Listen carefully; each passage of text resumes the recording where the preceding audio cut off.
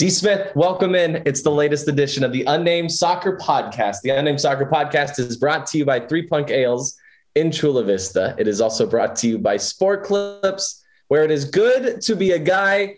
Darren, we have a very special guest tonight. It is a pleasure to see both of you. Hi, Darren. Hi, Nate Abaurrea. Hello to both of you. Hello. And Abaurrea, it is a pleasure. It's another edition of the Unnamed Soccer Podcast. How are you doing tonight? We're brought to you by Three Punk Ales in Chula Vista and by Sport Clips, where it is great to be a guy. Nate, great to see you again. Good to see you both again. I wanted to actually open my appearance here on my latest appearance here on the illustrious, wonderful, beautiful Unnamed Soccer Podcast. I wanted to show you guys this and to provide a little for anybody just listening to this. This was a postcard from Liverpool that my wonderful partner Sophia got for me from a trip to Liverpool. And I've always looked at it like, you know, the relationship between Everton and Liverpool Football Club. Well, Everton Football Club are worthy of some praise right now. And as you can tell, it's hard for me to even just get through this. And so I'm just going to try to actually just get to the banging home plate of all this. And that is congratulations to all of you Toffees out there for your first Merseyside derby victory in 11 years, in nearly 11 years, and your first victory at Anfield in this millennium. Congratulations. It was a beautiful, beautiful thing. And there's that picture again. Look at that. It's the blue bird and the red bird, the two liver birds coming together. So I just wanted to say congratulations to start that thing. Nate, how old were you the last time that Everton won at Anfield? I was 8 or 9 years old. It was the derby prior to that at Anfield. I was actually in Liverpool. That was like one of my first huge connections to Liverpool as a kid, was being there for the derby where Robbie Fowler famously scored a goal. And I don't want to get in any big trouble here, so I'll let you, the listener, go out and explore on YouTube and see what Robbie Fowler did in celebration of scoring that goal against Everton. That was in like March or April of 99. And then the next season, I think the same year, 1999, the 99-2000 season, on a Kevin Campbell goal for Everton. That was the last time, a 1-0 win for Everton in 1999. So I must have been 8 or 9 years old for that. And here we are at the... It feels very backhanded, this congratulations. It does not feel genuine. I have a follow-up question to Darren's question. How old were you when Everton became the best club in Liverpool? I was 30. And technically, Liverpool are still ahead in the standings. Liverpool are still ahead in the table by the hair of their chinny chin chin. I think Everton still have a game in hand and are on the rise. Ancelotti's got them playing a beautiful, ferocious mentality. Good stuff at Goodison Park. I think they're going to finish ahead of Liverpool this season. And then Liverpool could still somehow manage to end the season with more trophies than Everton have picked up since 1995. We'll see. So let me, as the Premier League priority supporter in this group, let me just ask them. So, Nate, what happens if Liverpool does finish outside of the top 4? What do you mean? What happens? What does that mean? What is the impact of that? What are the repercussions of that? Well, I'm glad you phrase it this way. And if I haven't pissed off everybody to start my latest appearance here on this show, if we can all kind of, take a deep breath and come back to a central zone here. In all seriousness, congratulations to every other team in the Premier League and everything that they're doing. You can look at it away from Liverpool as the reigning champions, but Liverpool at the same time have been plagued by injuries like no other team this year. The crowd, the 12th man, all the different stuff we've talked about that Liverpool have been without, the personal tragedy, sadly, with what's happened with Alisson Becker and his father today is just the latest thing. And I hope that Alisson Becker gets the time to heal. I hope Jurgen Klopp gets to reunite with his family after the passing of his mother. And so without getting too dark and dreary right now, it's just the human side of it all. Virgil van Dijk being out with that horrific injury and Joe Gomez, and the list goes on and on.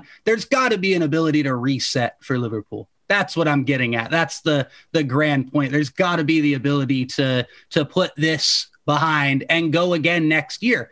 Now, what that means for players staying and coming in without having Champions League football next year, that's a whole nother conversation. I don't really get all too concerned with that. I hope players are there for the long haul regardless, or at least for the 2-year quote unquote long haul, where if they were to not be in the Champions League next year, which apart from that thing I was half joking about them winning the Champions League this year, that would be the way they would end the season, with a trophy and qualify for the Champions League next year. Barring that, they're going to be in Europa League or no European football whatsoever.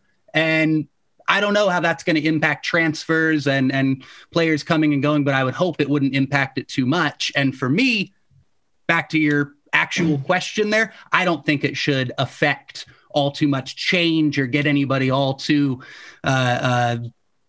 crazy about everything going on with Liverpool. They should be able to see the bigger picture of what this team's been through this year. Well, I feel bad. I feel like the only time we invite you on the podcast is following a loss. It's strategic. It's strategic. It seems to have happened again. And to balance it out, I brought a Liverpool jersey to the pod. Have you seen this before? Have I ever showed this to you? This was a gift.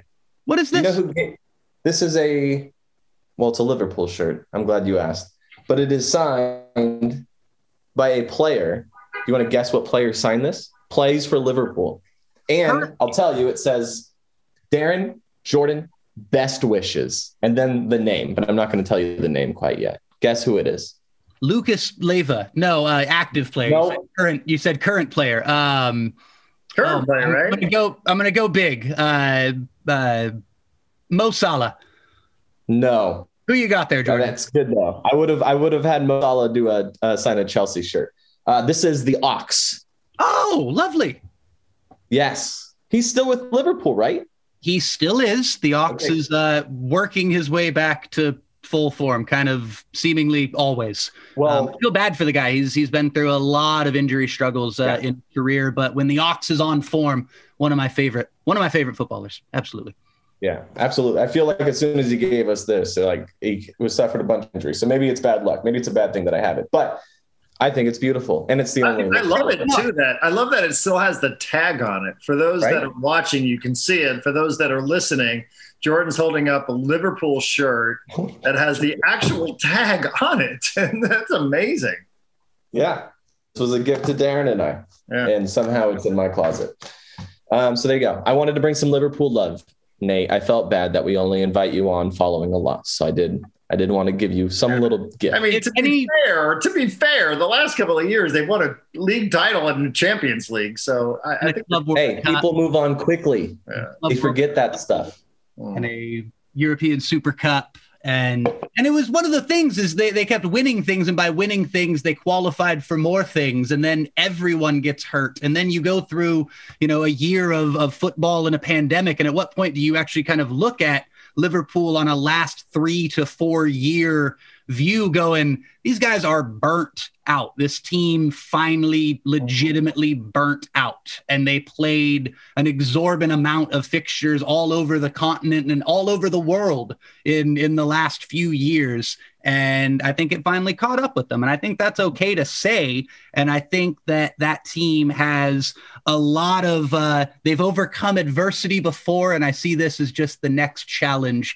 And they will go again, and Jurgen Klopp will lead a winning, trophy-winning Liverpool team at some point again. He will win another trophy at Liverpool FC. Jurgen Klopp. Remember him? The one everyone freaking out about this year? He's lost his magic. He will win another trophy. You heard it right here. Yes, good. I'm glad you said that. Winning comes at a cost. That it's hard to win a lot year after year after year to manage expectations. Like you're exactly spot on. It's a hard thing to do.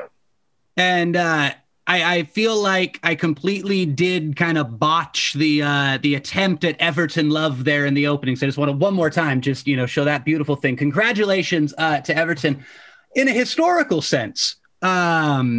What you sent in a group chat the other night, it was this article about the argument of the greatest Premier League champions. And Liverpool sort of people, oh, does it take away from their title win how you played the next season? They could have the biggest drop off. Them and Leicester in 16, 17 would be like the biggest drop offs from a reigning champion to the next season. And I think you got to factor in all the things that I just went off about there in the opening of the show. But if I haven't alienated every other major fan base on all of my appearances on the show, I want to, again, with as much neutrality, say that the most impressive Premier League champion to me always will be, until there's something that surpasses this, it's the three-peat of Man United from 07 to 09.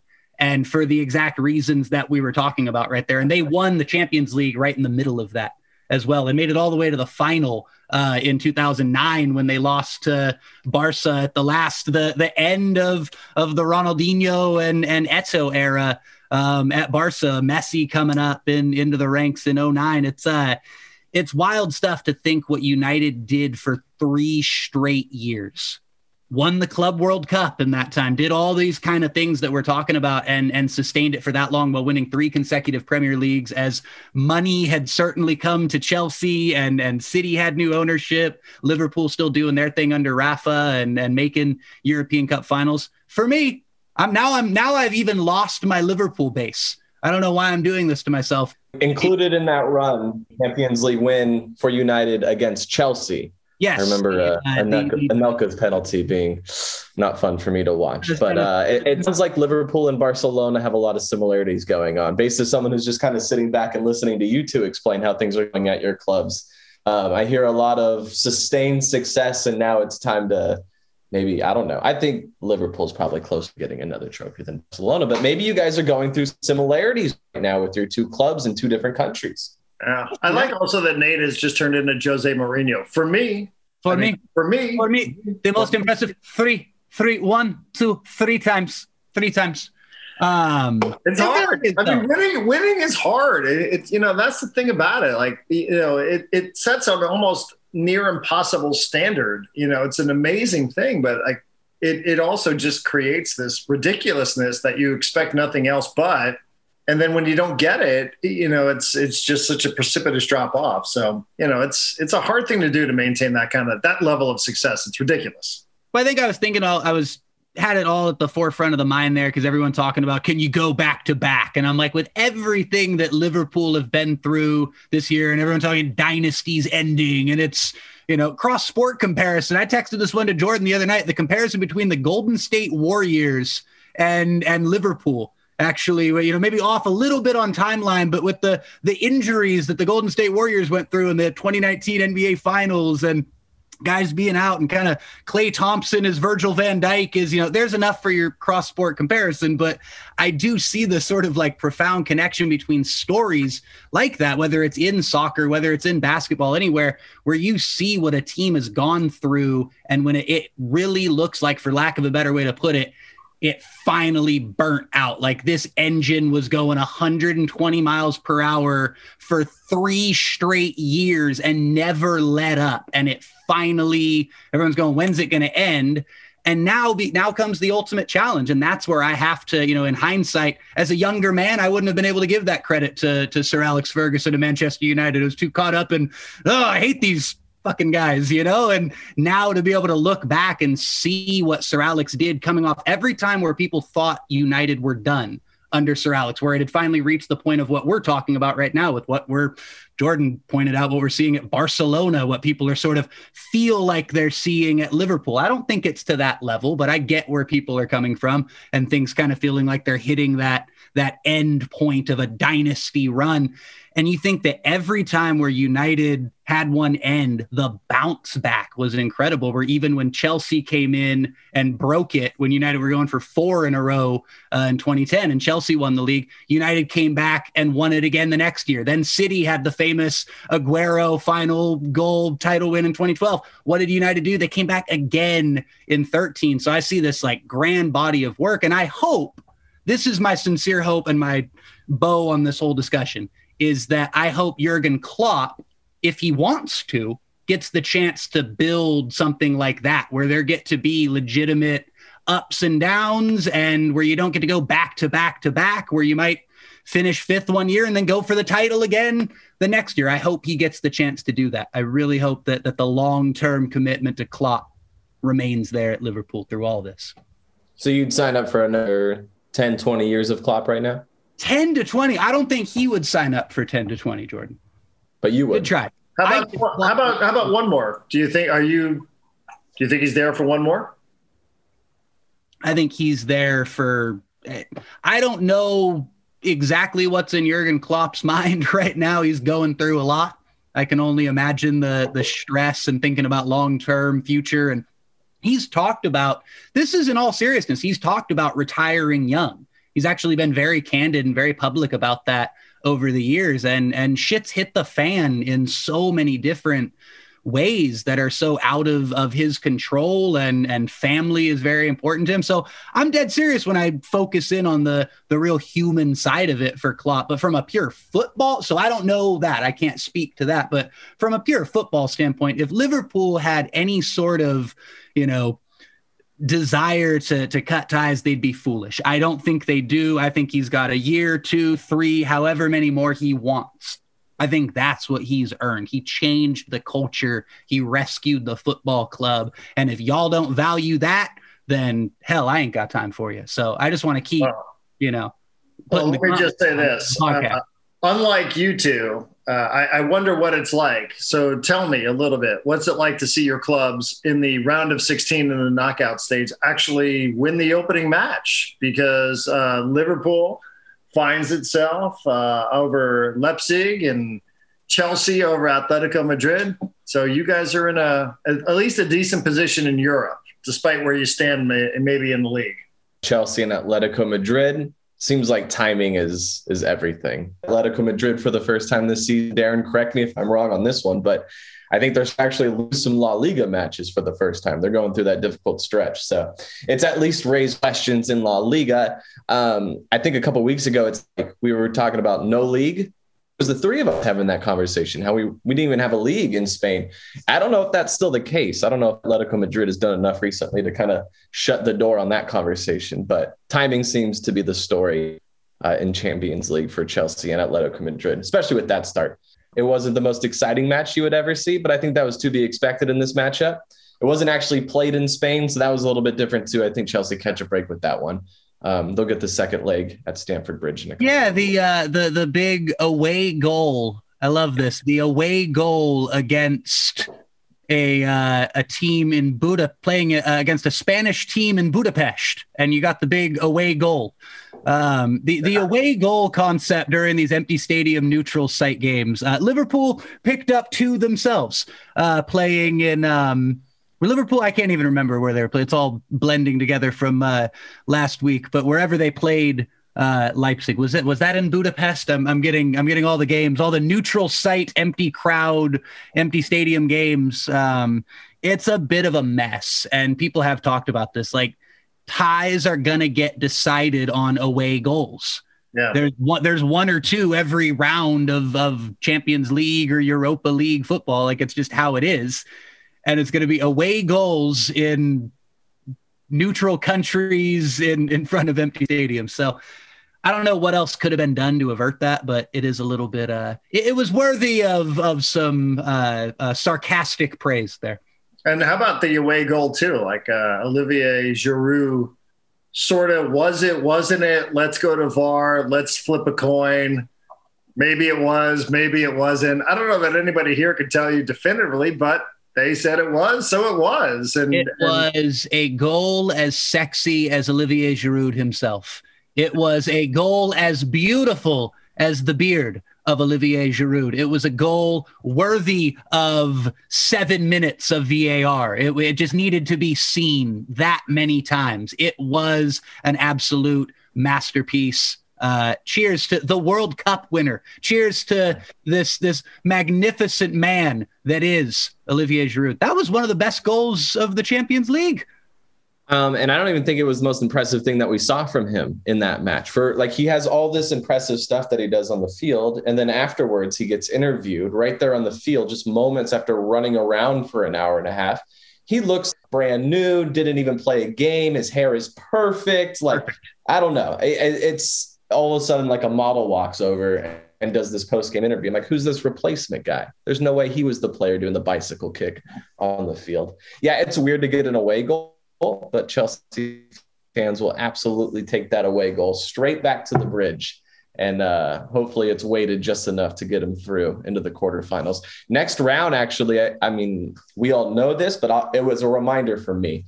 Next round's the first round in the tournament where you can actually draw another club from the same country as you. So for the first time, if Chelsea and Liverpool get through, they could actually play each other once we get to the quarterfinals. So that's going to be something a little bit different. I wrote down a few like random headlines from the Champions League matches, but I also stumbled into the 538 website because I was curious who the favorites are. And Darren sent me something, and I think we even talked about it recently, how Manchester City are the favorites like in every single tournament right now. Like pick the tournament that they're playing in, they're projected to win it. Champions League, Premier League, Carabao Cup, FA Cup, they're expected to win all of it. Still on for the quadruple. The quadruple is legitimately still on for Manchester City. Yeah. Overwhelmingly. I mean, yeah. It's not only on, it's overwhelmingly. Are you looking at it right now? Don't look at it. Okay, sorry. I'll put it on. Tottenham in the Carabao Cup final, that's a win. Check that off. You got. It better be. I swear to God, if Jose steals a trophy with Spurs on the way out in the Carabao Cup in fucking April, I'm not going to be happy about it. This has been a spicier podcast than normal. I just want to say we've really been on it here. Cheers to this. Okay, well, Darren just thought. So Nate, play this game with me. Okay. City already told you are the heavy favorites, according to 538, which they're absolutely the favorites in everything. Guess who is second on this list to win Champions League? Who else is left? And I can let me go through the headlines. These are really quick things, and maybe it'll give you a little reminder of what the matchups are and everything. So Chelsea, Atletico, we already talked about. CR7, Juve, they scored that late goal against Porto. Porto still won 2-1, but that's going back to Italy. They have an away goal, Juventus. Dortmund, they should have enough to get through Sevilla. It looked like they had 3 goals. As you know, Liverpool in a good spot.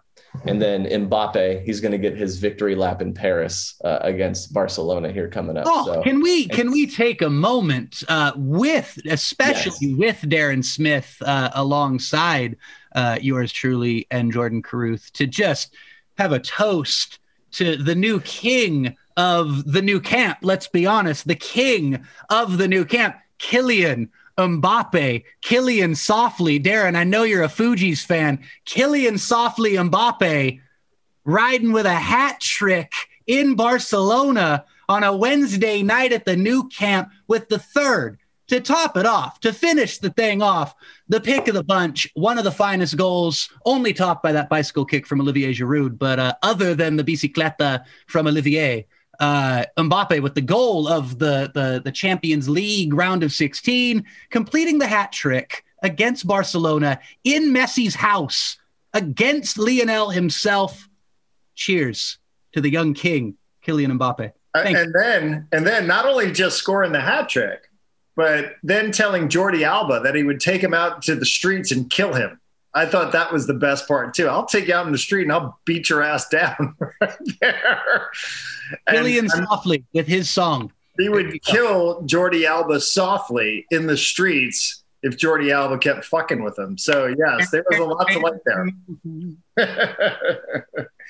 Hey, I don't know. I mean, is this premature to get into like Mbappe and Haaland, that this is the new Messi and Ronaldo? I don't know. Felt a little premature to me, but I hope people can get away from that shit on a lot of levels, from the premature aspect, like you're talking about people putting far too much weird pressure onto the backs of young star footballers to be the next Maradona and Pele, to be the next Messi and Ronaldo, all these different titles that get put on people, and the GOAT, and we're all thinking about GOAT legacies all the time, where it's like, let everyone just have their own flavor. Let everyone just do their own thing and develop their own vibe, their own flavor. And to me, there's no player I've seen like Haaland.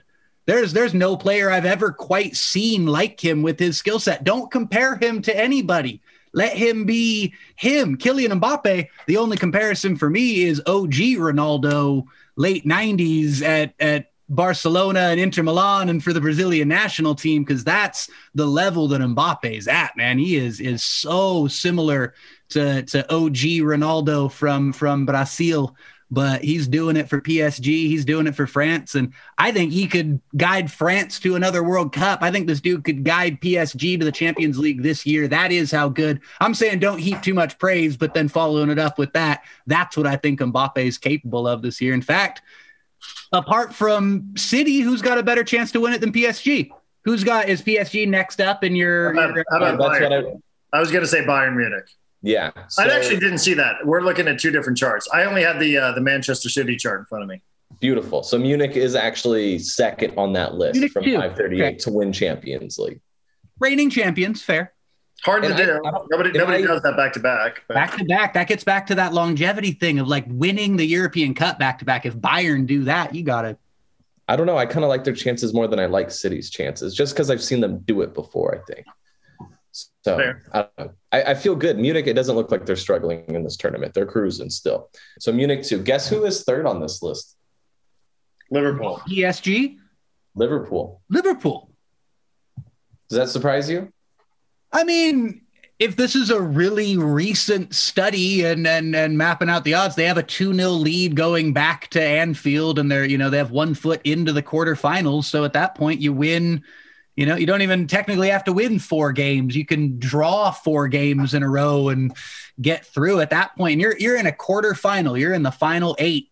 I mean, it's as much a toss-up as anything at that point. So I like Liverpool and Chelsea. There's going to be some All-England. You mentioned this earlier. There's going to be some All-England showdowns in both Europa League. Arsenal could play Tottenham in the Europa League. That would be just astounding. But Liverpool could play Chelsea in Champions League. United could match up against Arsenal or Tottenham in Europa League.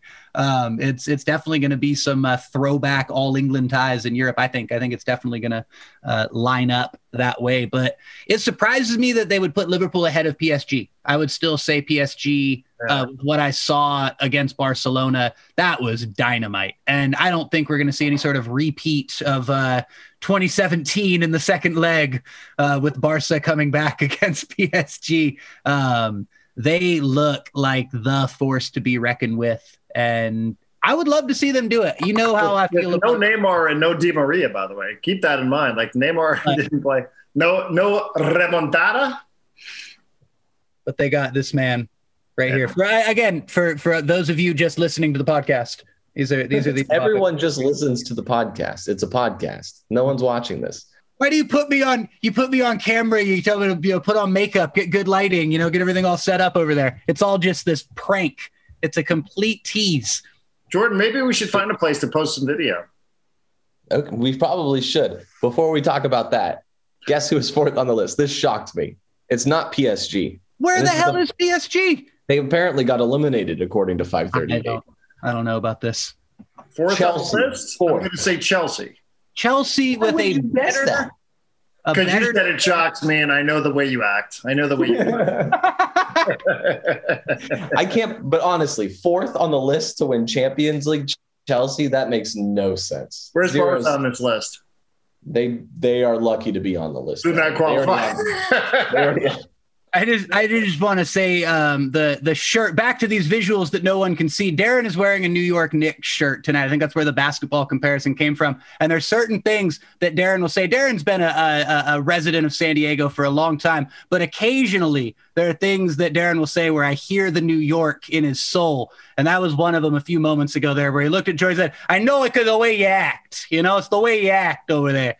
And again, the visuals that you can't see listening to the podcast, because that's what podcasts are, they're audio. But there was full on New York fingertips in the whole thing there. It's the way you act, Jordan. It's the way you act. That Caruth acts, all right? Chelsea going to win Champions League? Come on. I can only imagine how you'd act. Okay. That's crazy. I would say you had longer odds the year that you won it last. Oh, no question about that. Yeah. Those were like the longest of odds. Yeah. So, Nate, were you able to appreciate that run from Chelsea? Plus, now you got a real manager. I mean, it's not Frank Lampard. I mean, it's a real manager there.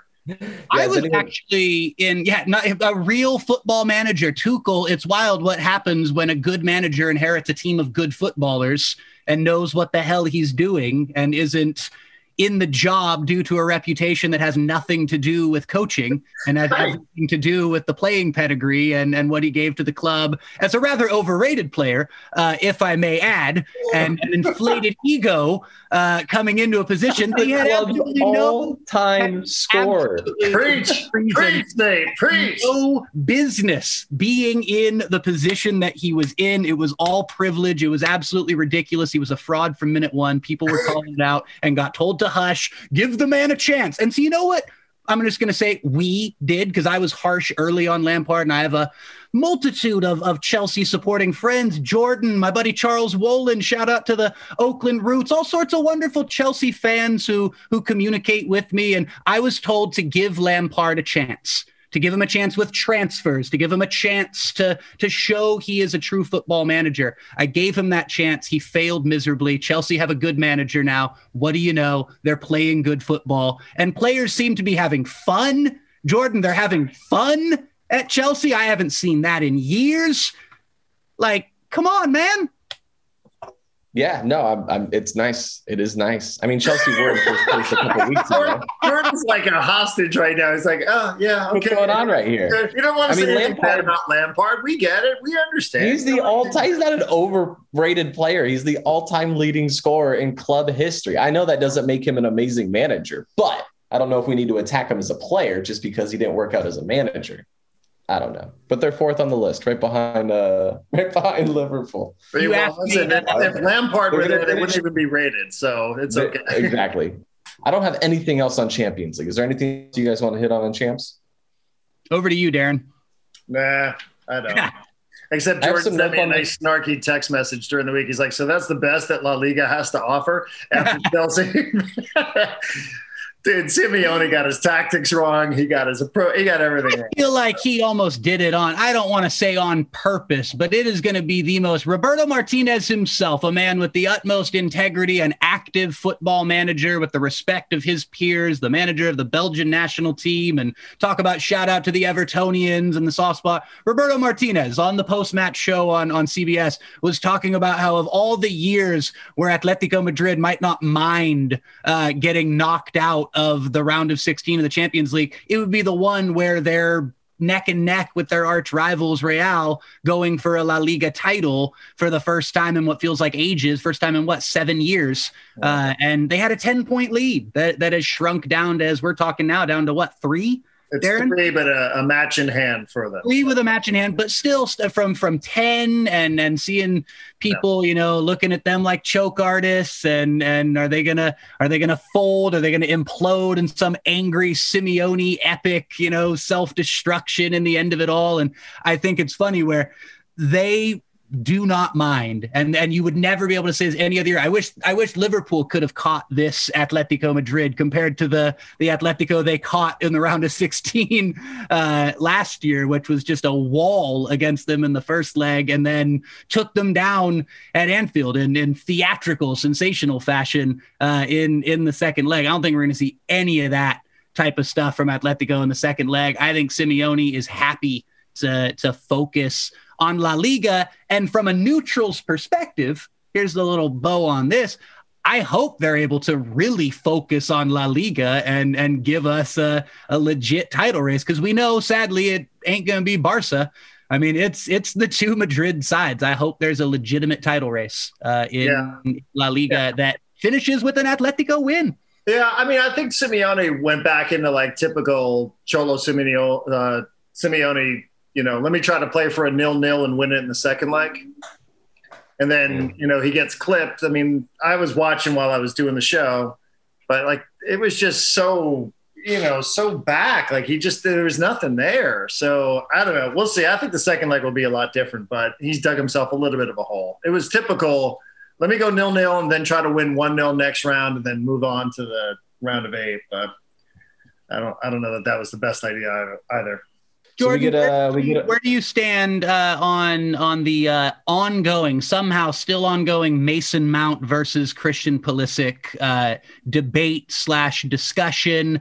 How how does Mount play so much and how does Pulisic play so little? I'm not picking a side of this argument. I like both players, but a lot of people seem to be enraged. I was dealing with people yelling at me about it. I could feel them yelling at me over text the other day, and I'm like, not a Chelsea fan, don't have any, stock in this. So over to you, a Chelsea fan. What do you say to the American supporters out there still harping about Christian Pulisic not playing enough now under a new manager in Thomas Tuchel, who seems to love Mason Mount, weirdly, just as much as Frank Lampard did. And everyone called out Frank Lampard for favoritism with Mason Mount. Apparently Tuchel loves Mason Mount too, so Mason must be doing something right, eh?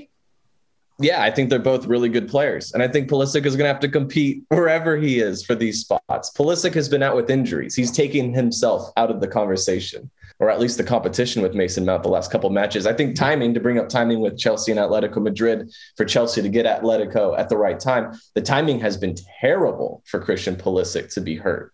Like, this is a time where Chelsea's starting to get things right, and they have a new manager, and things are starting to click. And now maybe in a couple of weeks, this sounds ridiculous because who knows, maybe the wheels fall off, but it looks like they're actually building something here. And they're building it without Christian Pulisic because he has been out with an injury. Now he has just been able to train, and he could have been thrown in a Champions League match against Madrid. I am not surprised that he wasn't thrown into that. So he's missed a few matches with injuries since the new manager came in. And then he also missed another match for personal reasons. He had a family matter that took him out of one of the matches, and I didn't see what it was. So excuse me for not knowing that, but he's been out with injuries and he's been out with personal reasons. So really he's taken himself out of the conversation. He's going to be able to compete with Mason Mount, but he's not always available, as we know as US fans. And that hasn't changed at all since he got to Stamford Bridge. What's happened with Dortmund has happened here at Chelsea. He continues to get hurt. He's played, I think, less than 50% of the possible matches he could have been able to play, and that's because of injuries. So I don't think it's so much as, I think Lampard was over-criticized for not playing Pulisic enough, and he just hasn't been available for the new manager lately. So I don't know. I hope he gets right and he starts to be included, because the time is right to be playing for Chelsea. It is, but if he misses that boat, do you think he leaves in the summer potentially? Do you think Christian Pulisic has a future at Chelsea beyond this season? Yeah, Darren sent me something that I think Bayern Munich are reportedly interested in Christian Pulisic. If Chelsea were to move on from Pulisic, I think they would be selling the stock low. I think the report or whatever Darren sent me said something like $60 million, which is a little bit under what Chelsea paid Dortmund to get him. So I think they'd be selling low. I don't understand why you would sell Christian Pulisic now, unless you think it's going to continue to get worse and worse and worse, and his value is going to continue to disappear.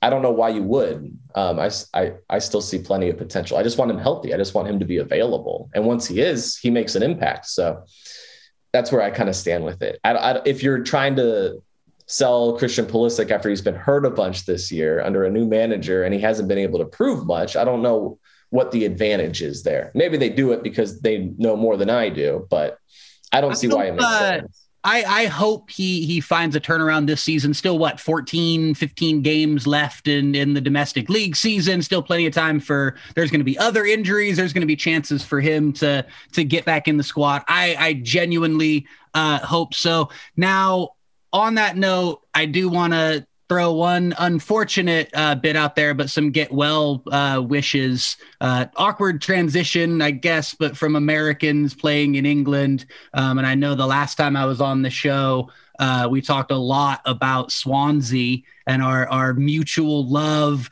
and me going back years with the great connections to the Jack to a King filmmakers and everything about the Swans, and with our own Paul Arriola going to Swansea along with Jordan Morris, who just a few days ago suffered a really, really horrendous knee injury. And it looks like he's going to be out for a very long time. And I just wanted to send best wishes out, football world vibes out to Jordan Morris with him tying into that conversation that we had back a few weeks ago, and tying to the, young Americans plying their trade in England. It was really, really a bummer to see that the other day, and I wish Paul all the best. I can only imagine, the support that Paul has shown for Jordan over the last few days. But get well, Jordan Morris. We love you. Shouts out from San Diego. Much love to Paul Arriola. Much love to the SD Swans. And go out and see From a Jack to a King if you still haven't seen the documentary. And come on, you Swans. The fight for promotion continues. So there you go. Just wanted to get that out of the way. So I will take that from Christian Pulisic to Jordan Morris, Paul Arriola, and I will ask you guys what you think about something that Herculez Gomez tweeted out just the other day. Nate, I'm sorry I did not send this to you, but I'm sure you saw it. But Herculez Gomez, who we know, who played here locally, tweeted out about Efrain Alvarez, right? Remember, we saw Carlos Alvarez for SD Loyal. Herculez Gomez says, just a random yet sobering thought. This is on social media. I did 3 different shows today on Efrain Alvarez being named to both the Mexican and U.S. Olympic qualifying preliminary rosters. Every interview was in Spanish. I even had to turn down a SportsCenter hit due to time constraints. 0 English language content. No English language thought to contact Herculez Gomez to find out about Efrain Alvarez and what his future is and which national team he might decide. Thoughts? Well, I have 2 ways that my mind instantly goes with this. One is very emotional, and one is maybe a little bit more pragmatic or practical. The emotional side of it I get very mad. It shows, it puts under a glaring light, a microscope of the problems that I've been screaming from a rooftop about for years, and not understanding the lack of connection, the lack of follow through with specifically with the Latino community and the Mexican American community, to be very specific, but the Latinx community of the United States at large, with that ongoing disconnect between not only U.S. soccer, but through the people who cover U.S. soccer and people who have contracts with U.S. soccer and what's really important. And you see these dual national players, and you see the coverage that Herculez is shining that light on right there. So I get very mad, emotional about that.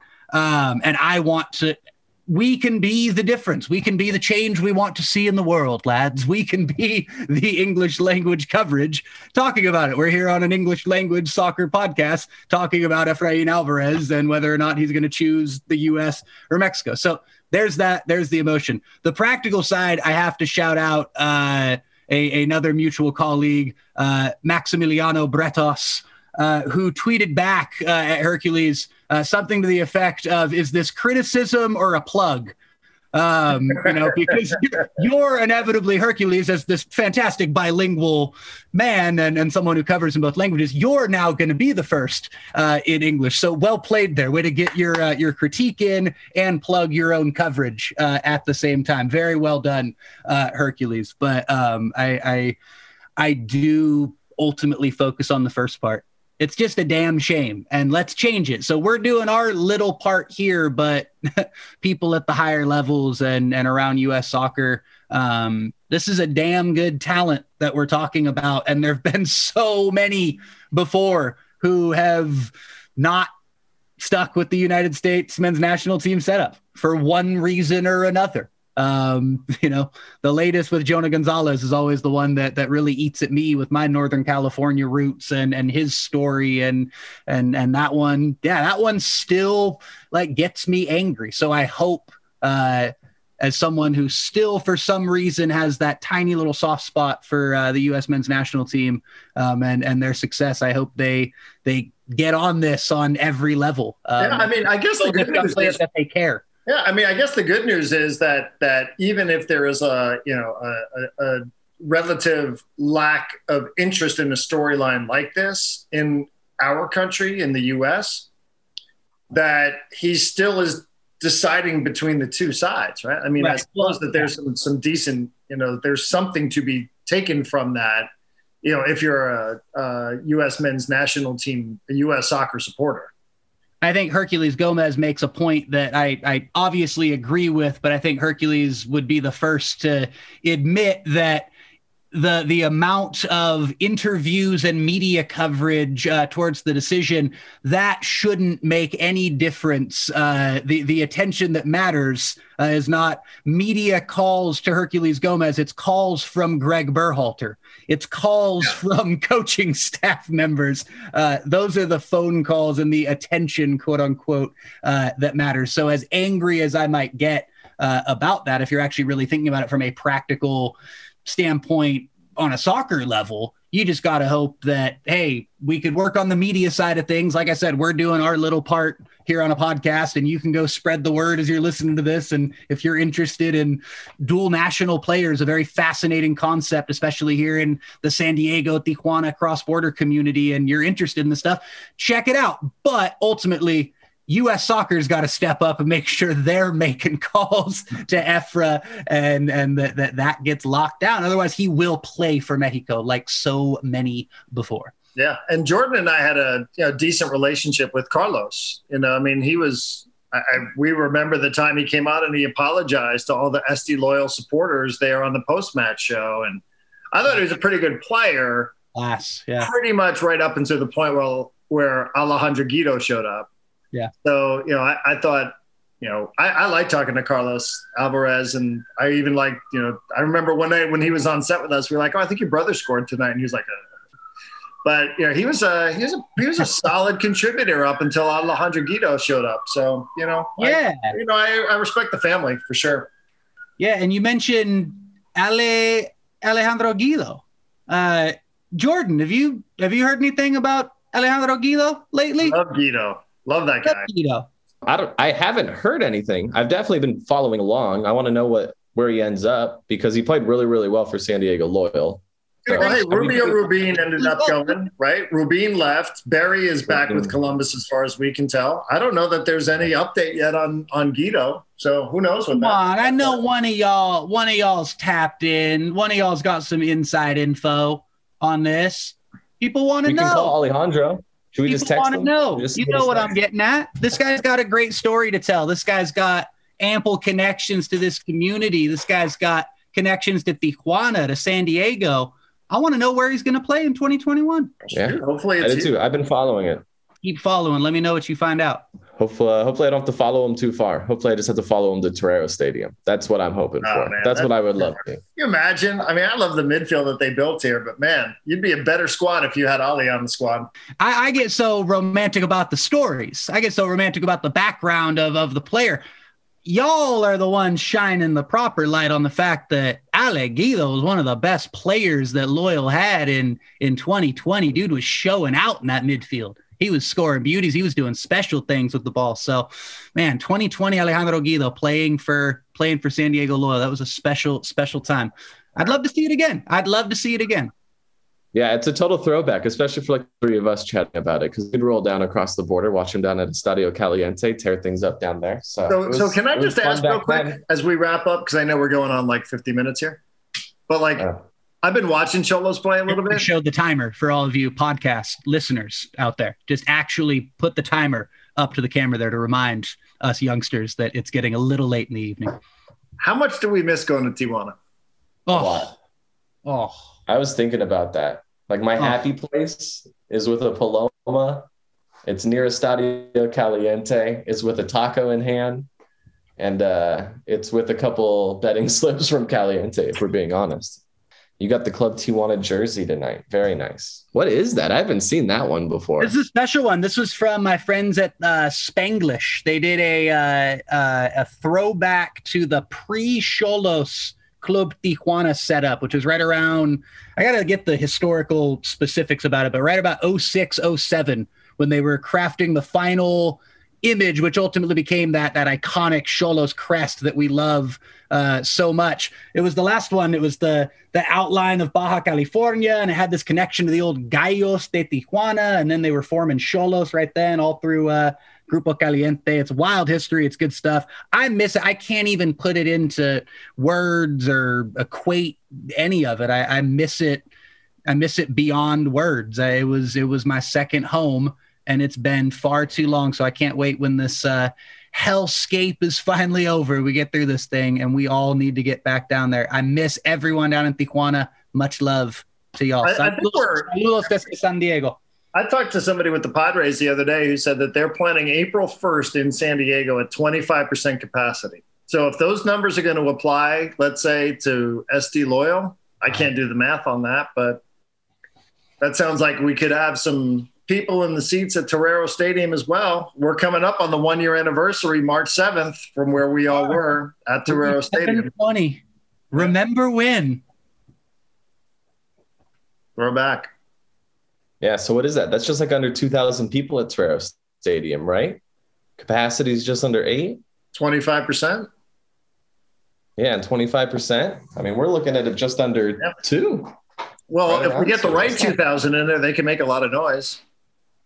That's true. Absolutely. Get the noisy bunch in. We still have a couple things to get to. Darren, you threw up the clock. So now I'm looking at my checklist. We have a Bundesliga report to get to. Tim Stoops has sent in a report. And then also just a couple thoughts on the She Believes Cup. Yeah.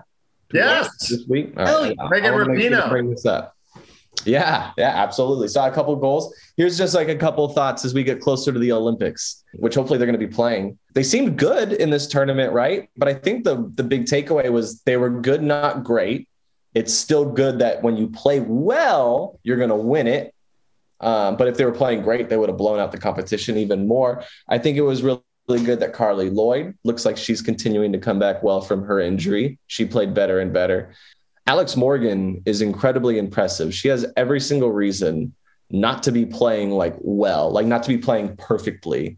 Not that she's playing perfectly, but she's playing really, really well for this team right now. And she has like every reason not to be, between COVID, between pregnancy. What else did she deal with in 2020? There was something else that was she had the knee injury. She had a knee injury. So she looked good. I don't know. I'm excited. It only kind of builds your excitement as we get closer to the Olympics. Yeah. I think I think the best thing is they got better match to match. So, you beat Canada 1-0 and then you end up winning the cup 6-0. So, showing improvement from one match to the second match to the third match, to me is where it's at. And I will tell you, somebody reminded me that the Women's World Cup in 2023 is going to be in Australia and New Zealand. And I immediately went, ding, okay, that sounds like a pretty decent road trip to think about. New Zealand and Australia in the summer of 2023. I think I can be talking to that more than I probably can into Qatar. But I just like that they played better match to match. To me, which after not the longest layoff, but a layoff was a really good sign for them.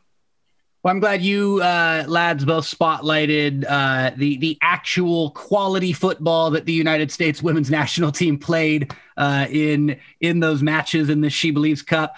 I want to spotlight real quick my favorite story from this tournament, which was in a bubble format down in Orlando. Correct. It was down where all the teams were stationed together. And there was a player. The last time I was on this show, I love this tie-in. Jordan, you made that beautiful little video out of my romantic spiel about the Diego Maradona Boca kit and the love for Boca Juniors. There's a player who plays for the Boca Juniors women's team named Yami Rodriguez. And during the first night of the bubble, when teams were arriving, she saw apparently her idol, and her idol is much the same as myself, Megan Rapinoe. And she took a great picture with Rapinoe, and Rapinoe waved to her, and it was like, hey, see you in a few days, ultimately, when our teams play. Ultimately, their teams play. Argentina's a little overmatched. Rapinoe scores a couple of goals herself. The U.S. wins 6-0, but that doesn't stop Yami Rodriguez from trading kits with Megan after the match. And there are some brilliant photos of the two of them after the game.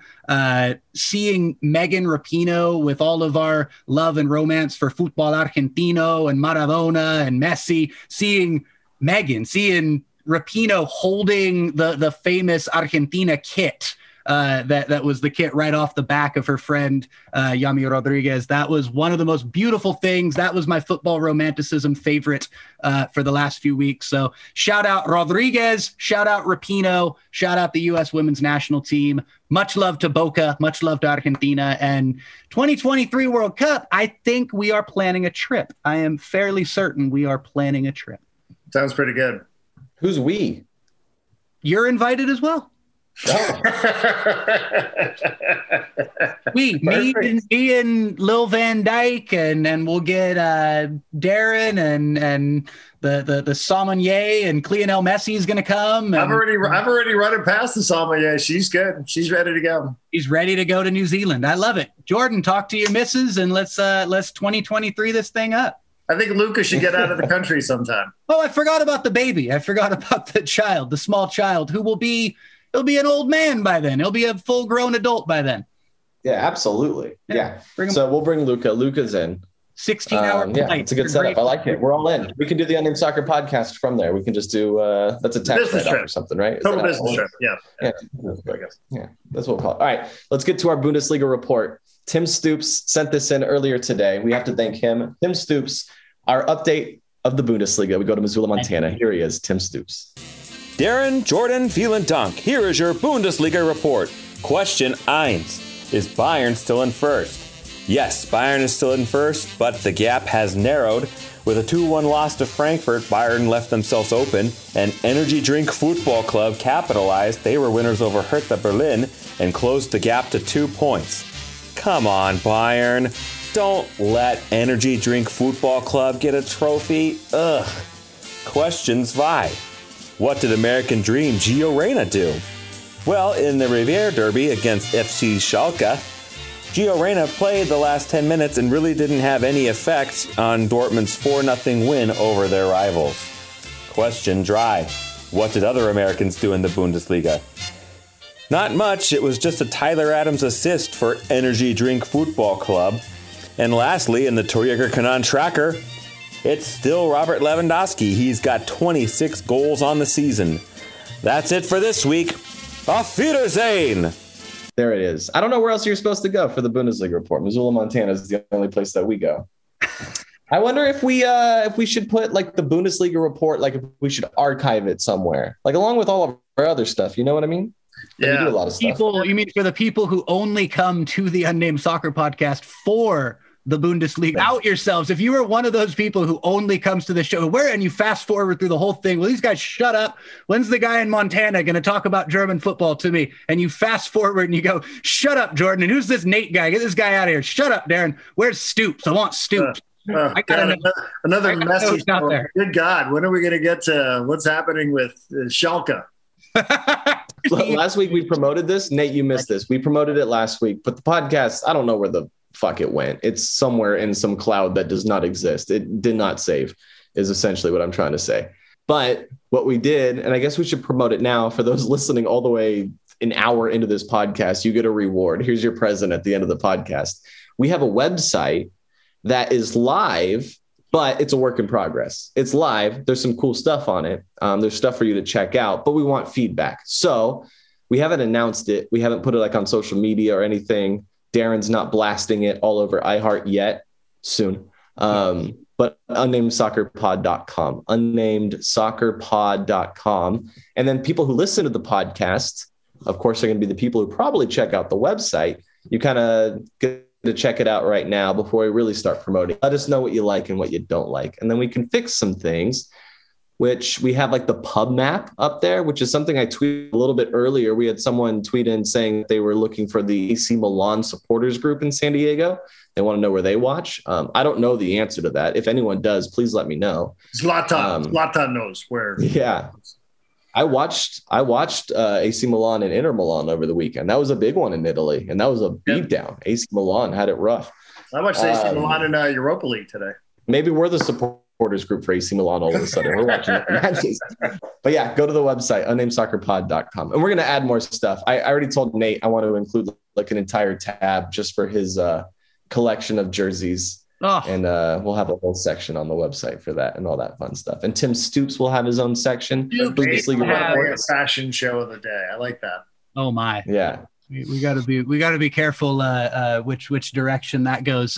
No, tying it all together there with Tim Stoops. That was what spawned this whole discussion. I hope he gives Stoops his own Bundesliga section. That would be very, very cool. I think Stoops deserves that. And Stoops, if you're listening right now out in Missoula, Montana, I want to share with you. I always talk about football romanticism. Well, the great Derek Ray taught me recently how to say football romanticism in German. Fußball romantik. And there's my Bundesliga report. Over to you, Stoops. Cheers. What does he say at the end of the reports? Does anyone remember? Auf Wiedersehen. I can't say that. I don't know. I don't listen to any of them. All right. Anything heard else a we need to single get one. to? No. Champions League. I think we got through the normal checklist. Darren made fun of Frank Lampard for a while. I made fun of Barca for a while. You brought me on after a devastating Liverpool loss. And then we kicked Liverpool while they were down too. So we're good. Yeah, we got our Bundesliga report. But hey, we got a Copa del Rey match coming up against Sevilla on Tuesday. This could be Lionel Messi's last chance ever to win a cup. So that's it with Barca. There's your narrative. Yes. Super sad. Before he's winning them in Paris next year, alongside They win Mbappe. all of them next year in Manchester. I'd rather him go to if I had to pick which evil empire picks up Lionel Messi, I would rather it be the one in Paris than the one in Manchester. Or apparently the notion that both Manchester clubs want to make a run. Regardless, I would much rather, for a multitude of reasons, I would much rather see Lionel Messi playing for PSG than United or City. But we shall see. We shall see what happens in the Messi saga. Copa del Rey next up. There you go. I just don't know if I'd see a lot of Messi matches if he did go to France. I don't watch a lot of on I'd see him in Champions League. Does he even have like a television network? I mean, does League a long time? Liga was on BN for a while here in the States. Why can't he go to Italy? Go to Italy. It's on ESPN Plus. We can stream those matches. He can play CR7 a few times. What if Ronaldo really does? What if it's more than just a pipe dream and the Ronaldo full circle return to Manchester United actually happens and Lionel Messi heads to Manchester City and the first Manchester derby of next season is Messi Ronaldo at Old Trafford or the Etihad? I'm sorry to just end with this horror show fantasy for my fellow Liverpool fans and for everyone else, but could you imagine? Sounds awful. Oh, I can see it now. Streaming live on Peacock. And they'll charge you $6 a game for that one. You'll get the full second series of Friends for the purchase of the match itself. Plus season 3 of The Office. Season 3.5 of The Office available. Listen, don't hate on Parks and Rec. It's totally worth it. All right. It's totally worth it. You get Parks and Rec. Very impressed that my cat slept through this entire podcast. I bet you, the listener, may have not the only one. This entire podcast. Good night.